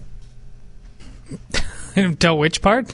Until Sunday Ticket may or may not be available. You had me until then. The Pilgrims didn't have DirecTV, Sunday Ticket. I'm not a pilgrim. I'm glad they went and did this so that I can have it. Thank you. Yeah, that's why contribution to society. That's why I kill a turkey for them every 4th Thursday of November every year, in recognition of the fact that because of them I now have the Sunday Ticket. I can't be more appreciative than that. I mean, I kill a bird in their honor, Todd. Yeah, I have to tap out on this one. I love NASA. I think when people poo-poo if it's worth spending on exploration, I think that's nonsense. We should find out what's out there. But my goodness, the colonization aspect of it is. I mean, call me after you've got it colonized. I mean, I'm in. After you've got it colonized, I'm so in. Green things up a bit. Yes, I am not your colonizer. Right, so once you've got it colonized, I'm in. Listen, man. Even though I've had DirecTV for 17 years now, I'm a settler. Okay, so once you've got it colonized, I'm there. So once it's like that barge in the robot movie where everybody's just riding around on their Barca lounger. Yes. What was that? You know what I'm talking about? Yes. Then you're in. Yeah, I'm in. Once you've get it, once you've Eartherized it. And I can essentially have the same life I have here, but in a different 0G gravity, I'll be there. Yes. You're listening to Steve Deace.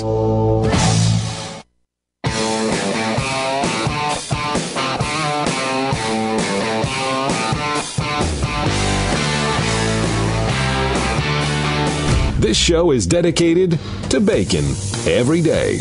The Steve Deace Show. Now for something completely different. We need to have a talk about An excursus on natural theology. I prefer metaphysics to theology. See, there's no guilt in baseball. What in the wide, wide world of sports is going on here? Can we talk about something else? Certain aspects of his culture may seem absurd, perhaps even offensive. You cut the culture crap and get to the hotel? We gotta get some buzz going. So let's do that. We've got the Nightly Buzz. We go back, take a look at some of the stuff we missed from earlier in the show. Headlines that are trending, according to our producer, Aaron. According to what he has seen on your social media. And yes, he's looking at it right now, in fact. Or what he eavesdropped at your water cooler at work earlier today. He is here with those headlines, to which we will react with the hot takes. Thank you, Steve. First story. Last week, the Arizona House of Representatives passed a House concurrent memorial urging Congress to, quote, divide the Ninth Circuit into two separate circuits. They cited a long list of systemic flaws and alleged abuses that the court has visited on the people of the Grand Canyon State. Arizona's values, the law says, or the memorial says, Arizona's values and laws have long been under assault from the appeals court that has overburdened, overturned far too often, and devoid of justice for many of its petitioners. That is H.R. 250, which would split more conservative western states from the far left-leaning coastal counterparts in order to free them from burdensome and undue influence of the Ninth Circuit Court. God bless your efforts. The Constitution gives sweeping power to Congress to check and balance the judiciary, of which it uses almost none. So, having spent the last, 2017, I've spent a good deal of my time in this movement the last 8 years on this issue, probably on this issue more than any other than the life issue. I have devoted more of my time speaking, writing, broadcasting, lobbying, etc. on the courts. And I'm at the point now, I'm not going to stop, but I'm just changing. I'm changing now, Todd, to I'm just going to be like those guys in the Muppets up in the balcony. I'm just going to sit back and watch how bad this train wreck has to get before they will finally do something. I mean, to me, it's almost a game now. It's almost a game. What could the courts do to us that would cause the other branch of government that oversees them to step in? And I'm just sitting back now waiting to see what, if anything, that could possibly be. Their efforts are led by all the right motivations and instincts, but their execution is off. We don't need an extra circuit court. We need fewer. Just get rid of it. Steve, you said the Constitution gives sweeping powers to check and balance. The Constitution gives sweeping powers to create every part of the judiciary except the Supreme Court. Right. That's exactly right. And when the court was originally founded, the Supreme Court was placed essentially in a closet. Okay, so you are right. But to me now, when your favorite team finally has just a hapless effort and they score a touchdown at the end. I'm not familiar with that. You might be, though. And they score a touchdown at the end and you give them the Bronx cheer. Yeah! Or when the refs finally give you a foul call after it's 8-0 fouls. Like when you play a game at Fog Allen, they get the first 8 fouls in every half when you play Kansas on the road, right? And you finally give them a Bronx cheer for giving you a call. I'm that way now with conservatives in the courts. Okay, I've lectured, I've begged, I've pilloried, I've pleaded, I have mocked, I have emaciated. I've done everything. I've tried to invoke stigmata. There is nothing left for me to do now, other than to just wait.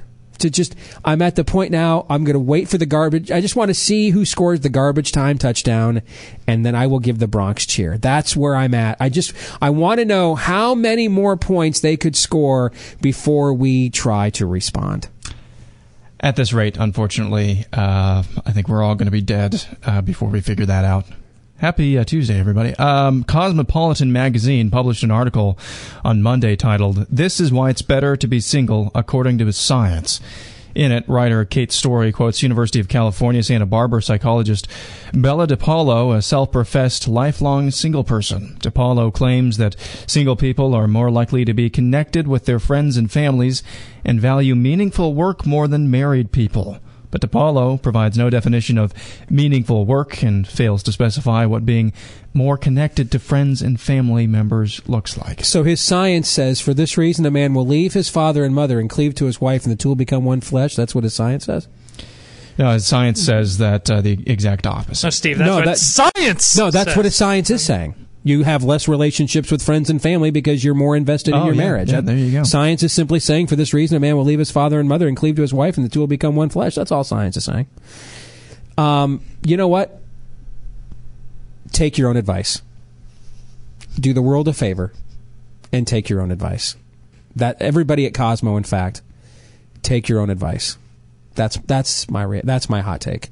Take your own advice. And if that's your take, why I bet people, you in your spare time, why are you fighting so hard for things like gay marriage and transgender bathrooms? I mean, why fight why fight for an institution that you don't think is worth your time? Right. It's the same thing as I asked last week. Why do you work? Why do you toil so tirelessly to send waves of foreigners to a country you think is racist, misogynistic, homophobic? Why subject these poor people to this intolerant haven when they've already got bad enough where they're at as it is? I don't understand that either. I have some pity on psychologist Bella DePaulo. I mean, it's just sad that you have to come up with this type of research and describe yourself as a single person as a matter of research. We're going to talk about college women's basketball now, but there's a good reason, Steve. The number 1 ranked Connecticut Huskies beat the 6th ranked South Carolina Gamecocks 65-55 on Monday night for their NCAA record 100th consecutive win. They last lost a game on November 17th of 2014 when they fell to Stanford. This is an amazing program that Gino Auriemma has put together. The only other NCAA program in any sport I know of that's won more games in a row, I think North Carolina women's soccer won 103 in a row. Look at you in women's soccer trivia. No, I've been inundated with this story in the sports I've been listening to for the last few days. And so let me give you a couple other nuggets. Yeah, the great John Wooden's 88-game winning streak at UCLA. This is Gino Auriemma's 4th winning streak. 4th. That is greater than that winning streak. In this current 100-game winning streak, UConn's women's team has played 27 ranked opponents before last night's win over 6th-ranked South Carolina. In 20, and they averaged their average margin of victory in those games is 23 points per game. So you can make a case. This is amongst the most dominant streaks we've ever seen in American team sport. Mm-hmm. I mean, it would be up there with the Alabama college football streak that we're living through right now. The Bulls under Michael Jordan. It would be up there, certainly, Todd. And there's a great interview with him about when you're winning every game by 30 points, how do you keep things intense? He said, you watch our games, our players never act like they're up by 30 points. They're diving for balls, and if they don't, they can go play in another program. And that's where a coach has to create that kind of atmosphere. You bet. Doesn't happen organically. You're listening to Steve Deace.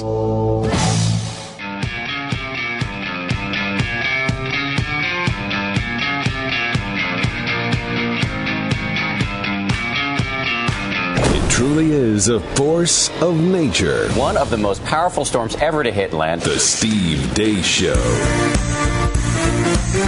Indeed, it is now time for your obligatory Valentine's Day interview. But fellas, trust me, you will thank me for this later. Gary Thomas is the best-selling author of Sacred Marriage, sold over 700,000 copies. I think that's good. His new one is called Cherish, the one word that changes everything for your marriage. And we welcome him to the Steve Deace Show tonight. How are you, Gary? Thank you, Steve, for having me. It's a pleasure to have you with us. Let's start with a simple question. Why is marriage so hard? It goes back to who we are. The subtitle of the book referred to before, Sacred Marriage, is what if God designed marriage to make us holy more than to make us happy? And the whole point is it's our sin that actually makes us so miserable. I was likely the most selfish and most self-absorbed 22-year-old who ever got married. And it's things that are character flaws that can make marriage so difficult. Our self-absorption, our pride, the unrighteous ways we treat our anger, and our selfishness.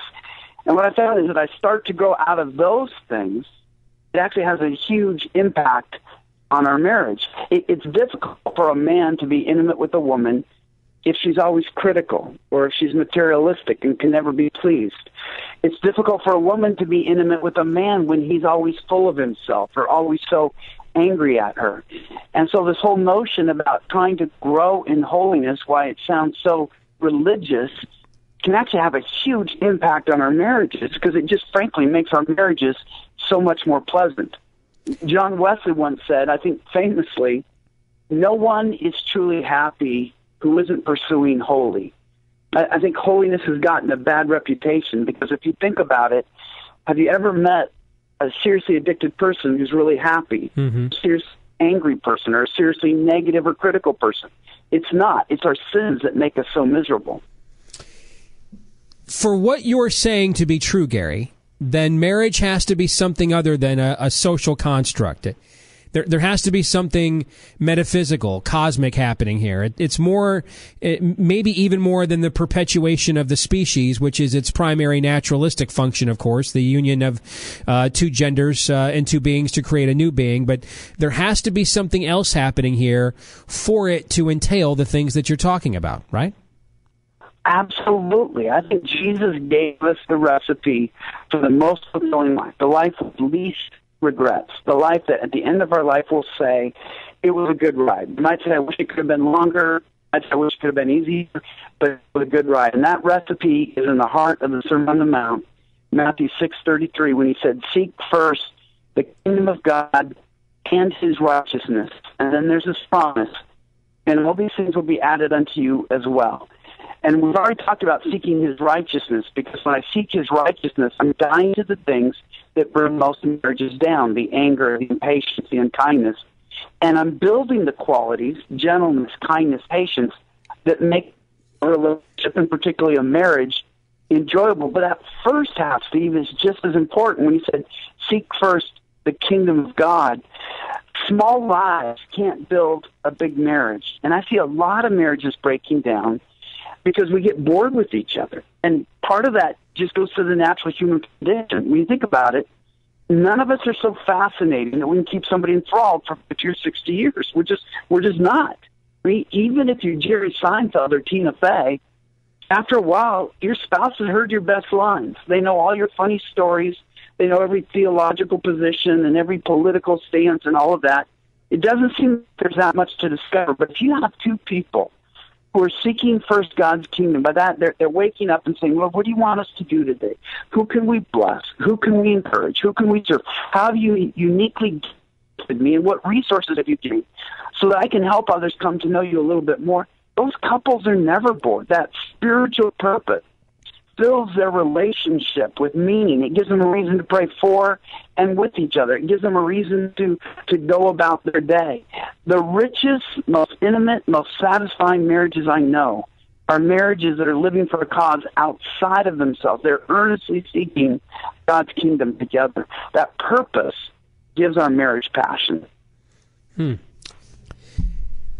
We're talking to Gary Thomas, best-selling author of Sacred Marriage, which sold over 700,000 copies. And he's back with the sequel. It is called Cherish, the one word that changes everything for your marriage. And when we come back, we're going to ask Gary, hey, how do I actually do this whole cherish thing? What does that look like? Stay tuned to find out.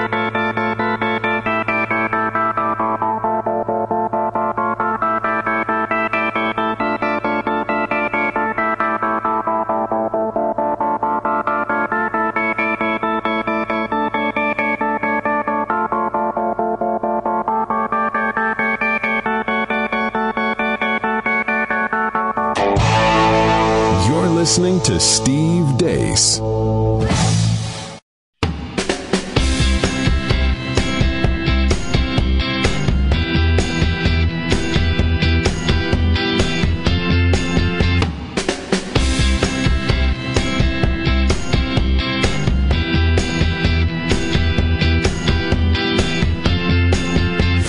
got his finger on the button of truth. Put the finger down. It's Steve Deace.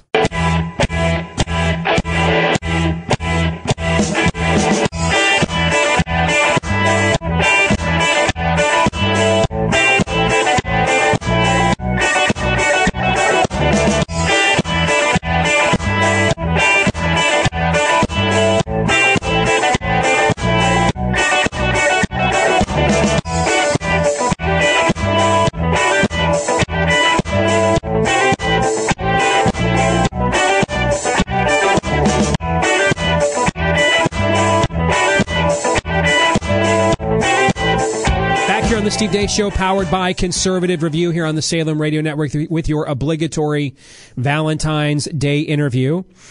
And yes, if this is prompting you to do something today, fellas, given the time of night we're doing this, it's already too late. So hopefully we're giving you a head start on next year. Gary Thomas is here with us. The book is called Cherish, the one word that changes everything for your marriage. So when you talk about cherish being the key word, we live in an age where it is... do I need 50 Shades of Grey to make my marriage work? Do we have to be kinky? Do we have to be funky? Do we have to have an open relationship? Do I need a makeover? Do I need to lose weight? All of those various things are what is being, bandied about as the cure or the antidote for the boredom factor that you're talking about. Why are you going against the grain there and using a word like cherish, and what does that even mean? Well, I believe the world's alternatives are always short-term. You talk about 50 Shades of Gray. Psychologically, but I don't like to give prohibitions the Bible doesn't. So I'm not suggesting couples can't try to enjoy each other with ways that they enjoy if it's not specifically prohibited in Scripture. But when your sexual excitement comes from giving somebody pain, psychologically, to get the same kind of excitement the next time, it has to be increased. It has to be a little riskier. It has to be a little more dangerous. In the context of a lifelong marriage, when you're talking about being sexually intimate for 50 or 60 years, you can see that can get into really problematic territory for a while. And that's why a lot of those things are these short-term things that don't lead to long-term fulfillment. And the whole thing is also with infatuation. I mean, you go from the sexual to the emotional. Infatuation, by its very nature, is passive. We talk about falling in love. We don't choose infatuation. It's just to choose us. But just as scary, it goes, and we can't get it back. We say we fall out of love. Well, I still love him. Some wives will say, I'm just not in love with him anymore. And in the sense of there's a kind of acquiescence, well, it came, I don't know why. It left, I don't know why. And so a relationship is at the whim of these short-term strategies. What I love about Cherish is that it's an attitude, it's a passion, and it's a mindset that can be chosen, that can be cultivated, that can be practiced, and that can be built upon. It's not passive. It grows over time. One of the things I use in the book Cherish is the more I cherish my spouse, the more I cherish my spouse. It's something I can build. I can choose to cherish my spouse. And just think about it. It sounds so simple, but it's been really powerful in my own marriage. Life is just a whole lot more fun if you cherish the person you're married to. Not just tolerate, not just put up with, not just refuse to leave because the Bible says you're not supposed to. But you're with them because you cherish them. It just makes for a happier life. Your spouse is happier because they want to be cherished. And again, I wrote the book because I believe it's something that we can choose, develop, and make happen. All right, I've got about 2 minutes here, so a two-part question to close this out. How do I cherish somebody I don't think cherishes me, number one? And what would it even look like if I chose to go down that road, at least to get me started? How would you answer those questions? First, we have to accept that regardless of whether our spouse cherishes us, most of us promised to cherish our spouse when we got married. I promised to love and to cherish until death do us part. And for 20 years in my life, over 20 years in my life, I focused on loving my wife, serving her, being committed to her, hanging in there, persevering. But that speaks of love. I also promised to cherish her, to develop that mindset, to develop that heart. And that's what I don't believe I held to, that I was true to. And I think it's a common thing. There's a group of 7 men leaders in their church and their pastor asked them, how many of your wives love you? All 7 hands went up. And then he asked, how many of your wives like you? And every hand went down. And what that tells me is that those wives knew how to love their husbands. They hadn't followed through on the promise to cherish their husbands. And so when we get back, I think we should talk about the difference, because I don't think that's a marriage that fulfills our promise. I don't think it's a marriage that satisfies us. And I don't think it's a marriage that honors God when we just focus on love and we fail to focus on cherish.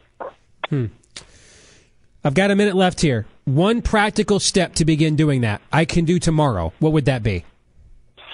Well, I talk about showcasing our spouse. That's when you start to celebrate your spouse by helping others see their excellence. There's an analogy in the ballet community that the ballet is woman, where the best male dancers realize that their job is to showcase the female, to support her, to turn her, to throw her and catch her in a way that she could do things because of him that she could never do on her own. When you cherish something, you want to show it off. Like a woman that just got engaged wants everybody to see her diamond ring.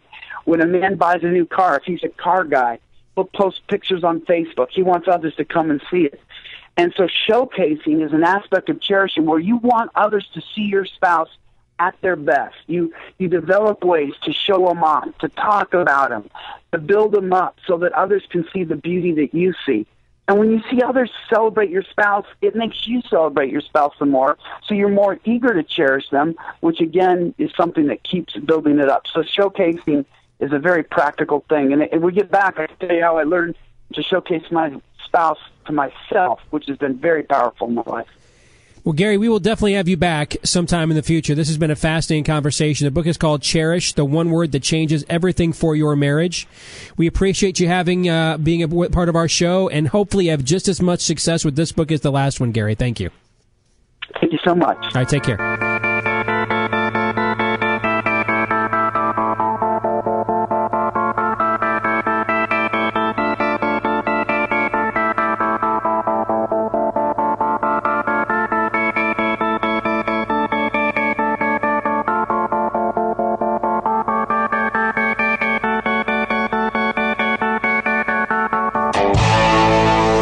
Listening to Steve Deace.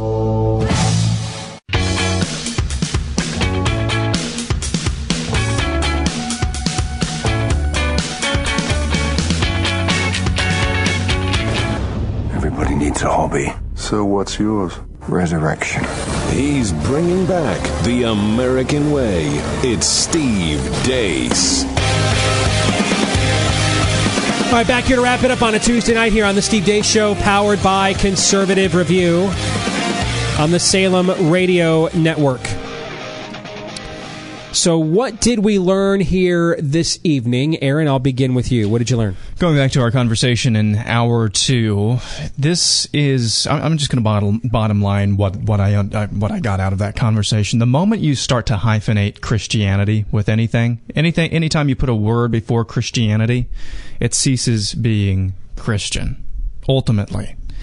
Progressive Christianity. That is a great observation. There's no such thing as progressive Christianity. There's no such thing as a white Christian. There's no such thing as a black Christian. There's no such thing as fill-in-the-blank Christian, because we are, what does Galatians 3:28 says? There's neither Jew nor Gentile, slave nor free, male nor female. We are all one in Christ. And the moment we start losing our identity in Christ and what He said in the Bible, that's when we start getting into theological soup. And it's not really theological soup. It's just bile from the pit of hell. Because all that is, once we start qualifying our Christianity, it's just a reflection of whatever we want it to be. A reflection of our own sinful natures, sinful from the pit of hell. So as soon as you start hyphenating Christianity, it ceases being that.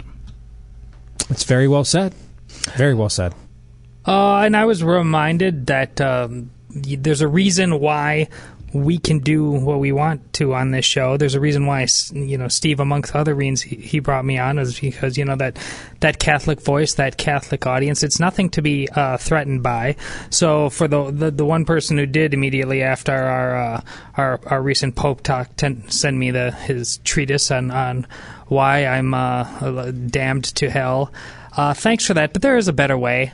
And Steve embodied that before, and I appreciate when he does that, not because it's a defense of Catholicism, but it's a defense of reason. We all have our little papacies, don't we? Hey, I believe in Scripture as well, fully. If it doesn't match with Scripture, throw it out. I just also have tradition. I have the magisterium. I believe we can talk about those things being defended in Scripture as well. But it's absolute nonsense. Can we all be grown-ups and get past the things with Catholicism and Protestantism and what Scripture does not mean to both of us? This is mere Christianity. We're on the same page, and if we have these silly fights, the nonsense wins.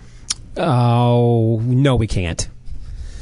The nonsense has to win. It has to win. We have to live in a world where it doesn't matter. Our national security advisor likes to post easily discredited conspiracy theories to complete total social fake news media trolls, and was close with a hostile foreign government because Democrats are not credible. And we just switch it on the other foot. We just flip it 180, and Democrats suddenly care about things they didn't care about before, and Republicans are hypocrites now. This is the nonsense world we have to live in now. We have no choice. We're all victims here. John 3:17. You're listening to Steve Deace.